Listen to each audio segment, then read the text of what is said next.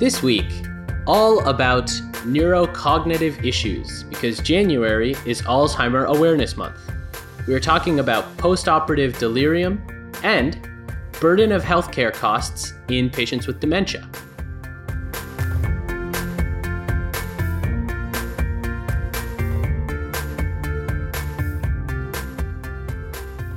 Hello and welcome to The Rounds Table, a weekly podcast about major new research in medicine hosted online at Healthy Debate.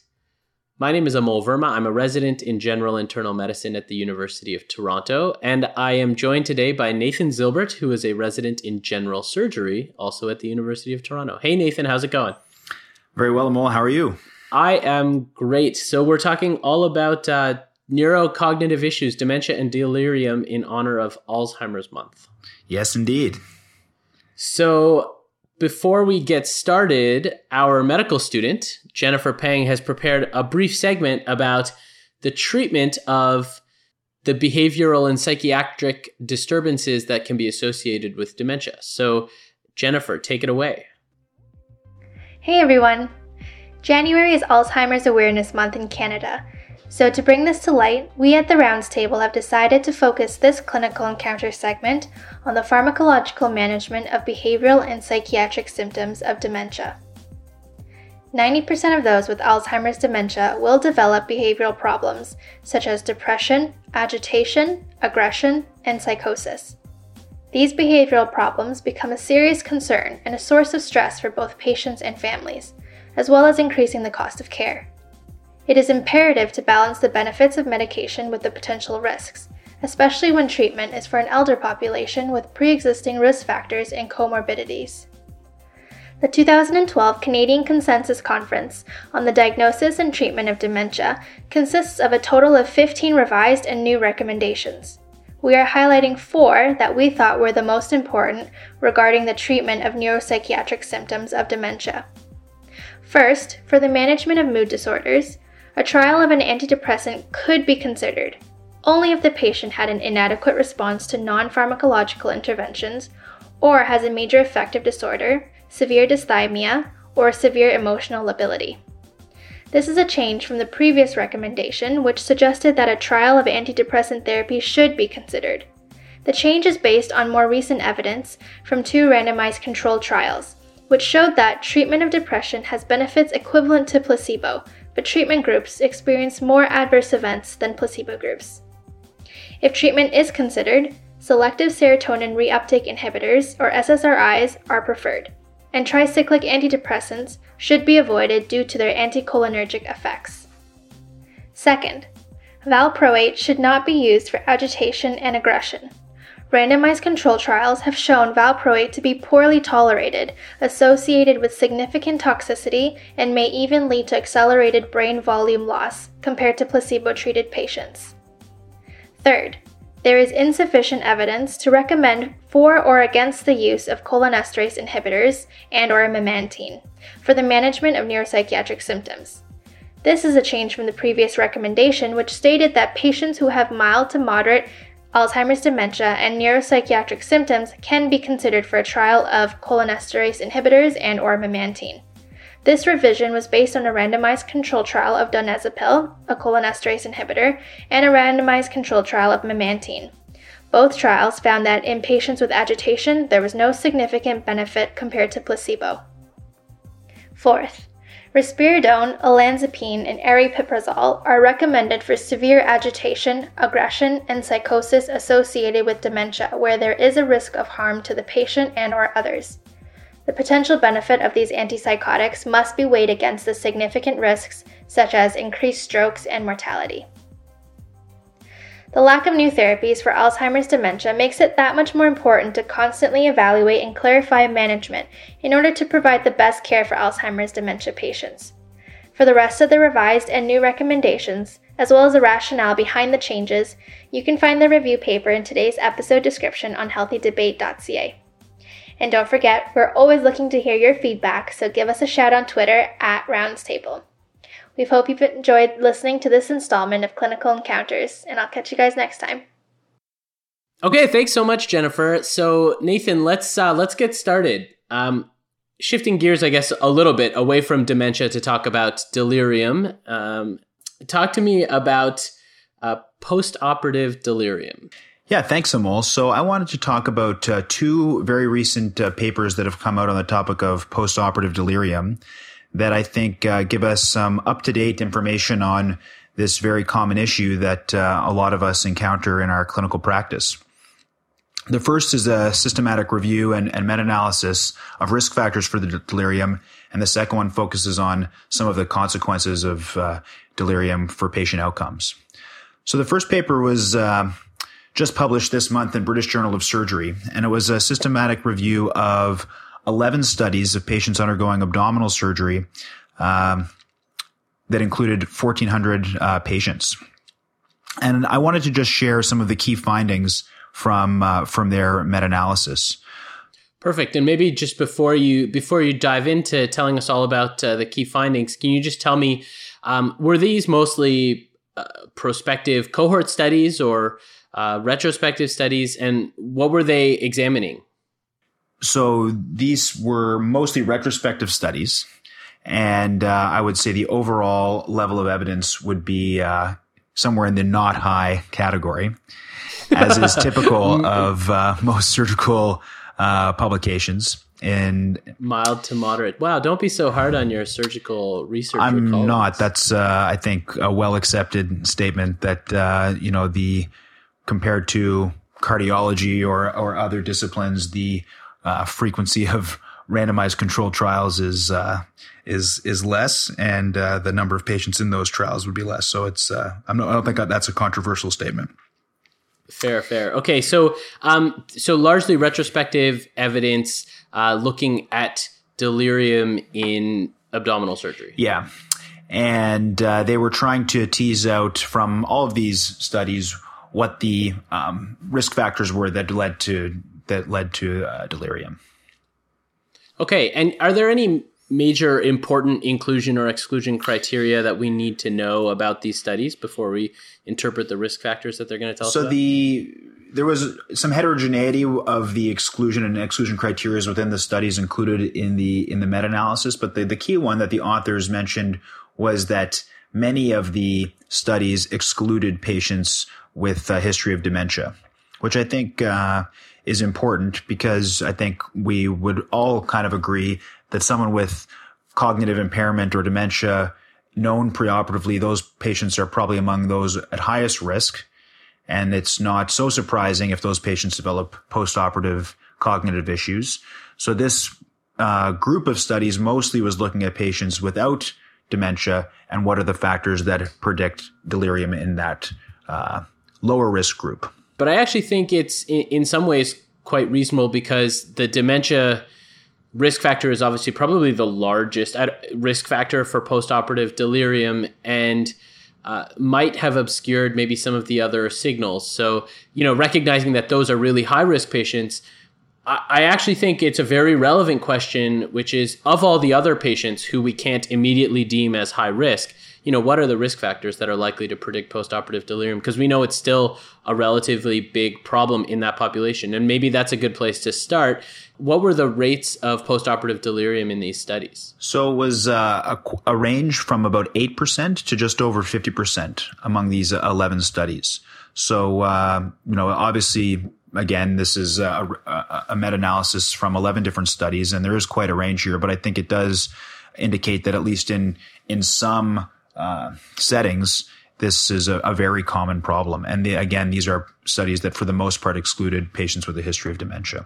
Okay. And remind me how many patients we're talking about. Just over 1,400. Okay. So what were the risk factors? What are the major risk factors for postoperative delirium? So they divided the risk factors into preoperative factors that could be identified on history and physical, as well as intraoperative factors. So they divided it into me and you, basically. That's right. The things you can ask about and the things I can do something about. Perfect. And so what did they find? You took no offense to that, eh? Just roll. There's sometimes when if I were to respond to every comment a surgeon ever made about an internist, there wouldn't be enough hours in the day. All right, moving right along. The they looked at over 90 variables that were accounted for in all these different studies, and not every variable was accounted for in every study. But the ones that proved to be the strongest predictors were age, American Society of Anesthesia class, which is one of the many ways of stratifying people based on comorbidities, low BMI and low albumin, a history of alcohol excess. Those were the preoperative variables. And the intraoperative variables were intraoperative hypotension and perioperative transfusion. So what do you think about those? First of all, okay, overall, from a perioperative medicine point of view, I like that they included some intraoperative risk factors.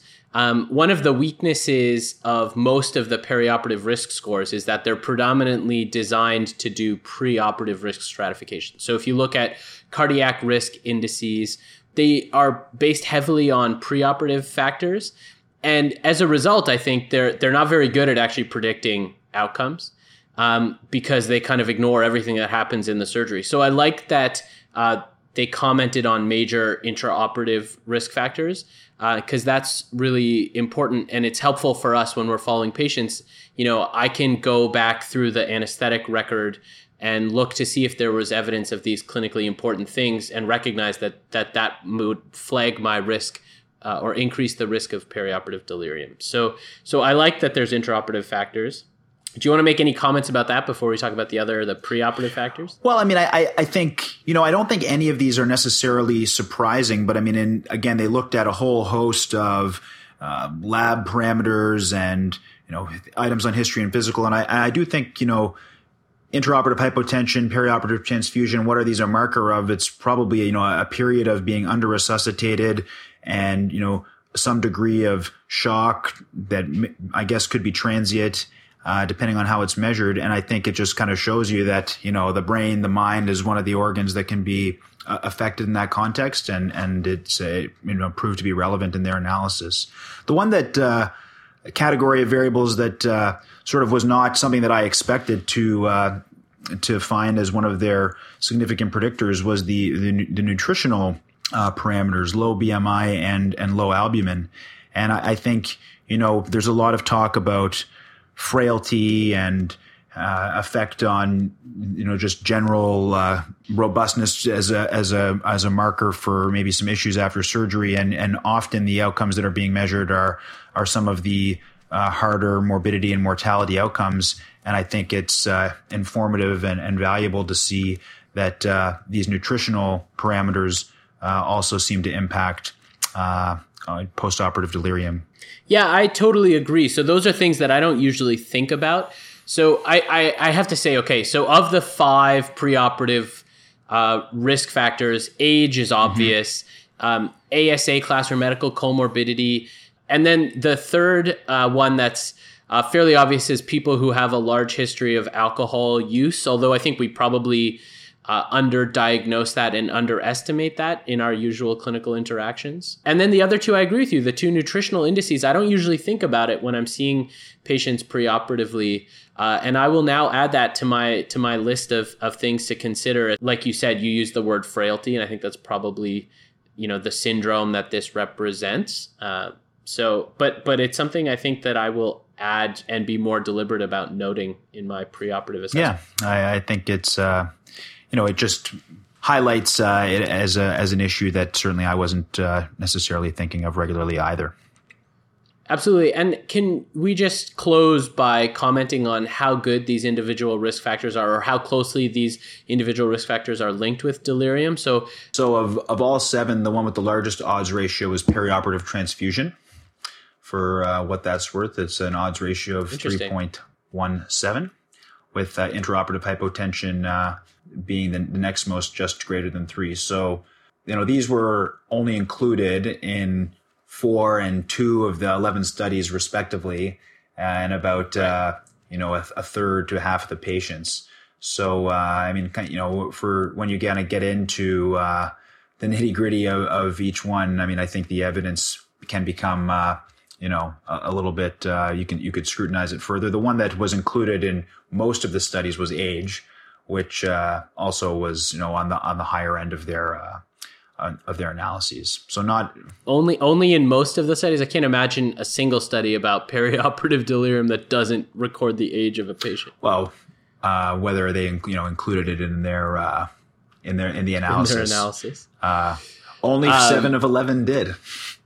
Wow. Okay. So I think the important concluding point about all of this is, as much as it was interesting to flag points for us as clinicians, it seems like there's a real paucity of evidence. Yeah, a paucity of high quality evidence. I would agree with that. On that note, the next paper I'd like to discuss is from JAMA Surgery from December 2015. And the reason why we wanted to review this study was that it looks at adverse outcomes for patients that have postoperative delirium and compares that to patients who have other complications that were deemed to be life-threatening or life-altering. So this was a study of over 500 patients from 2 hospitals in Boston. So there are two centers studied, all of whom were had their medical records subjected to an extensive review to assess for postoperative complications. And delirium was assessed by a standardized delirium assessment tool. There are a few that seem to come up regularly in the literature. This one is the confusion assessment method, and the good old CAM, and in combination with the retrospective chart review. Basically, of these 566 patients, 8% had developed life-altering or life-threatening complications, and just under 25% developed delirium. The main outcomes that they were interested in were 3 specific, what they deemed adverse outcomes. One was a prolonged length of stay, one was an institutional discharge, and one was their 30-day readmission rate. And basically what they showed was that for all 3 of those poor outcomes, when patients had delirium, the likelihood of any of those things happening was significantly higher than those without delirium or complications, whereas complications only affected length of stay. And there seemed to be a cumulative effect when they looked at those patients who had both delirium and complications. Okay, so can I just take a quick second to comment on, so this was a prospective cohort study of older adults over the age of 70, I think, all adults, and undergoing, like surgeries that have moderate to high risk of delirium, so hips and knee replacement. And when they prospectively evaluate for delirium in these patients, the rate of delirium was super high, right? Yeah, I mean, it's in keeping with the range from the meta-analysis that we discussed. It was right in the middle of that range, about a quarter of patients. And, I think that's not that surprising, especially if you're using, I think these methods would be more sensitive than our morning rounds. Well, that's what so that's the point I want to make, which is that when we know this, when we prospectively look for delirium, we find a lot more delirium than we just pick up by our clinical gestalt, or certainly than by, administrative databases. So I guess it's not so surprising that delirium is associated with worse outcomes, but tell me, what exactly were the differences in terms of the length of stay, readmission rates, discharge to an institution? So the readmission rate for patients that had no complications or no delirium was just under 10%. And for those with complications and with delirium, it was about 20%. The institutional discharge rate was 50% in those patients that had no delirium or no complications. It was about the same in those that only had complications, and it was 80% in those that had delirium. So 30% increase, which is obviously clinically relevant. Absolutely. And then length of stay? So the patients who had delirium had a length of stay of 5.5 days, which was 1 full day more than those without any complication or delirium. Okay. So this prospective, seems like fairly high quality study, highlights, I think, a couple major points, right? So delirium is pretty common in older patients who are undergoing these like knee and hip replacement type procedures. If you have delirium, your length of stay increases by 1 day. Your predicted disposition to another institution increases by an absolute factor of 30%. and your readmission rate basically doubles to almost 20%. Yeah, and I think that to me is higher on all fronts than what I would have necessarily guessed. And I think, like the previous study, I think this just informs us when we're looking after these patients that the not only what can we think about that predicts who will develop postoperative delirium, but a reminder of the impact that it can have on a patient's hospital stay and beyond. Perfect. Okay, thanks so much, Nate. All right, why don't you tell me about costs of dementia? Yeah, so I want to talk about a paper that was published by Kelly and colleagues in the Annals of Internal Medicine about the burden of healthcare costs for patients with dementia and some other medical conditions in the last 5 years of their life. So this was a retrospective cohort study of patients who are receiving Medicare in the US. And it showed that patients with dementia have greater healthcare burden and costs of care in the last 5 years of their life than patients who die from heart disease, cancer, or other causes. And in particular, their out-of-pocket expenditure is 81% higher for patients with dementia than those who have other conditions. Wow. So why did you choose this study? Yeah, I wanted to talk about, Nathan, apart from the obvious fact that January is Alzheimer month. We're out here raising awareness, so that's reason one. But actually, this is a really fascinating paper that I'm very excited to talk about. So before this paper, fairly little is known about overall the costs of care in the last years of life. I mean, we hear a lot about the data from Medicare and Medicaid about how much of expenditure happens at the end of life. So there's some literature about that, but where there's gaps is, first of all, total healthcare costs. So we know a little bit about public insurance plans and how much they spend, but we know less about out-of-pocket expenditure, about private health insurance expenditures, about informal caregiving and the burden that plays on people's families and lives. And the other thing that we don't know so much about is the burden of care for dementia itself and how that compares with some of the other medical conditions that are highly morbid at the end of life. So how did these investigators accumulate all those different types of data? Yeah, so they used data from a nationally representative longitudinal cohort study, which is called the Health and Retirement Study. And it's basically a longitudinal study of American adults who are over the age of 50. And it includes very detailed qualitative information about out-of-pocket expenditures, insurance coverage, socioeconomic status, health and cognitive status, causes of death. And these are all gathered through serial surveys, which happen every 2 years for the patients enrolled in this study.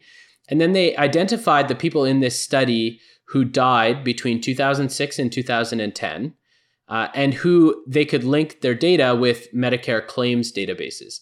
So this ended up being a cohort of about 1,700 patients. Okay, very cool. So they were able to combine the administrative data from the data from their survey. Yeah, exactly. Okay, so what more can you tell us about this group of 1,700 people?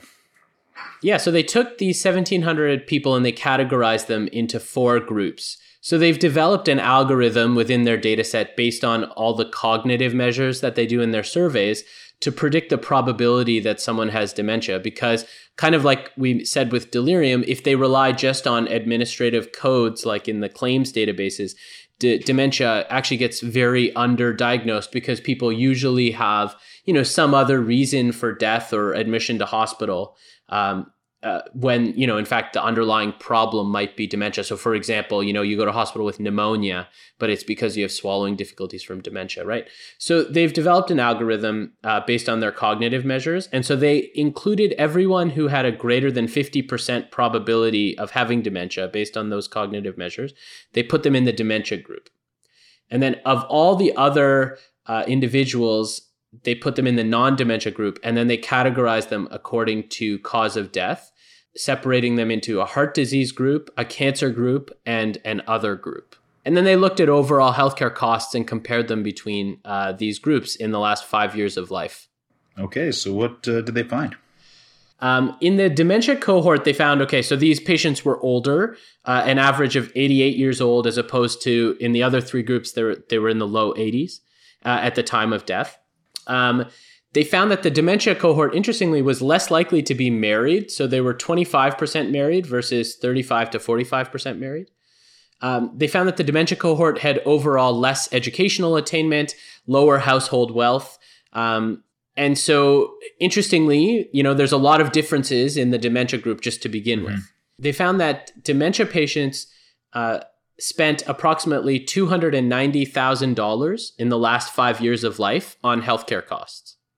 Spent or was spent on them, right? Correct. So total healthcare costs for those individuals was $290,000 in the last 5 years of life, compared to other disease groups where the total healthcare cost was about $180,000. That's collectively for the cancer and heart and other. Correct. Like the other three groups were not different from each other. Here's what's really interesting. So these were all Medicare beneficiaries. So these were all people who received what is theoretically supposed to be universal health insurance coverage for people over the age of 65 in the United States. And so the Medicare expenditures for these individuals was the same across all groups. It was approximately $90,000 in the last 5 years of life. Where there was a big difference was in all the other categories of expenditure. So out-of-pocket expenses, private health insurance expenses, informal caregiving costs. So when they looked at out-of-pocket expenses in the dementia group, the difference was the dementia group spent about $60,000 out of pocket, as opposed to $34,000 in the other three groups. In terms of informal caregiving, about $80,000 in informal caregiving costs were spent on dementia patients, as opposed to $38,000. So really the difference is driven from this expenditures that are not being covered by public insurance. Yeah, that's very interesting and definitely very cool that they were able to tease all of that out. Were they able to tell us what some of these out-of-pocket costs include? Yeah, so you could imagine a lot of them are things like, so one of the big costs is nursing home costs. Okay. A portion of that is covered by public insurance, but a portion of that is either out of pocket or covered by private insurance. So do they have a much higher rate of being residents in nursing homes? Was that? Yes, absolutely. Yeah. The other kinds of expenditures are, in-home care, informal caregiving costs are really important in terms of the burden on family members. Out-of-pocket expenditures include money being spent on prescription medications or healthcare equipment, that kind of thing. So there's an increased expenditure kind of across the board, but specifically in all of these costs that tend to fall outside of the domain of public insurance. There are some really interesting things that break down in terms of socioeconomic status. So the gap between dementia and the other groups is bigger for minorities and also for those who have lower educational attainment. So, for example, if people have a less than grade 5 education, dementia costs account for almost half of their total wealth. Wow. So it's really fascinating. And one of the things I mentioned before is that, so remember that people with dementia tend to be lower socioeconomic status, lower educational attainment to begin with, right? And so the fact that dementia care is more expensive, the burden is also heavier on those people because they have less initial wealth to begin with, which is really fascinating in the fact that dementia potentially has a really important role in exacerbating inequalities. So you could imagine, so if half of your total wealth in the last 5 years is being spent on caring for the dying person, there's that much less to be passed on to subsequent generations. And that really obviously would exacerbate inequalities in society. So there's some really fascinating stories to be told here, I think, both across generations and about informal caregiving. So this highlights, I think, a really fascinating challenge that we're facing in society. And it's probably fair to assume that we would find similar disparity in Canada. Yeah. I mean, so that's a really fascinating question too, right? I don't know. how generalizable this is, but I think it's more generalizable. I don't think we can write it off as not being generalizable, because this is in the category of people who are supposedly covered by universal insurance, right? Yeah, and we do not have universal, long-term care coverage either, and there's a huge amount of out-of-pocket costs associated with that for Canadians. Exactly. You can imagine a lot of similarities in the Canadian system where a lot of home care needs are out of pocket. A lot of long-term care expenditures are out of pocket. So for sure, you could imagine a similar story happening here. Very interesting. Yeah, and I guess the obvious policy implication is that there's a lot of unmet needs for the dementia population in terms of healthcare expenditure. Well, that's fascinating. And also, do you want to tell us some takeaway points? I guess the major takeaway point here is that there are a lot of socioeconomic factors that are highly associated with having dementia to begin with. And then healthcare costs at the end of life are much more expensive for individuals with dementia, and that a lot of that burden tends to fall outside of the areas that are covered by public health insurance plans. Why don't we move on to our good stuff segment? So my good stuff goes kind of in the opposite direction from neurocognitive issues of older adults to something I came across on the CBC radio about the growth and development of children. Well, perhaps it's in the opposite direction, but perhaps it's crucial for neurocognitive development of older adults. Well, you have to crawl before you can walk. So the news story is called Sprinkles, and it caught my eye because of my general sweet tooth, but what it's about is actually a food additive that is given out in developing countries that was created by a pediatrician in Toronto at the Hospital for Sick Children, who was recently inducted into the Order of Ontario for this, and that's why it made the news this week. And basically, the issue that he tackled was that in countries where a lot of food for babies and children are made in the home, and there's a lot of proportion of their diet coming from very simple foods like rice, the nutritional fortification that I certainly took for granted before hearing the story of micronutrients and vitamins that are important for growth and development aren't present in the diets of many babies and children in developing countries. And what this researcher and public health advocate did was develop a product called Sprinkles, which is distributed to people's homes. They can add it to their food. It's something that comes in something like a pack of sugar, and it has a variety of vitamins and iron and zinc and things like that just get added to the foods. And they've been able to show that this results in significant health benefits to children, basically providing them with the same benefits that people in developing countries get from readily available processed food. So I thought it was a very interesting story about something close to home that is benefiting people around the world. That's a great story. I wonder how it tastes, and I wonder if I should, Tim Hortons with this new Sprinkles. What do you think? It's a great idea. All right. So I want to talk about a paper in the American Journal of Medicine that was published by two heavyweights in the world of medical literature and medical research. So the lead author of this paper is Abraham Verghese, and the senior author is John Ioannidis. And it's about the inadequacies of physical examination in medical error. So they surveyed 5,000 physicians and asked them to report clinical vignettes of cases where diagnosis had been missed or delayed. And what they found was that the major determinant of delayed or misdiagnosis in these causes was a failure to perform physical examination in 63% of the cases. So they found just over 200 vignettes. And the major mistakes that people made were not undressing the patient and examining the skin. In patients with abdominal pain, not appropriately examining the groin, rectal area, and hernia orifices. So that's relevant to you, friend. I agree it is relevant to me, but not to me, Amol, because I'm always thorough with my physical exam. Because you've never not examined a area. hernia orifice. Right.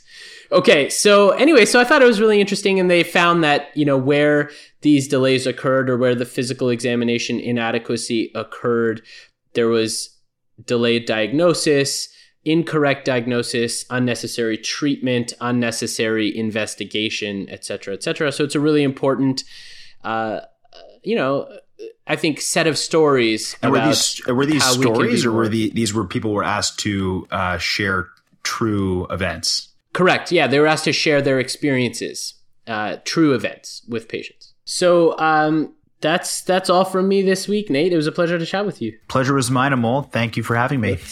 Let's do it again soon. Can't wait. The Roundstable is hosted online by Healthy Debate. You can find us at healthydebate.ca/theroundstable.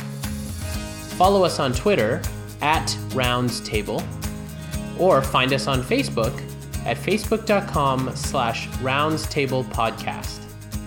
Thanks for listening.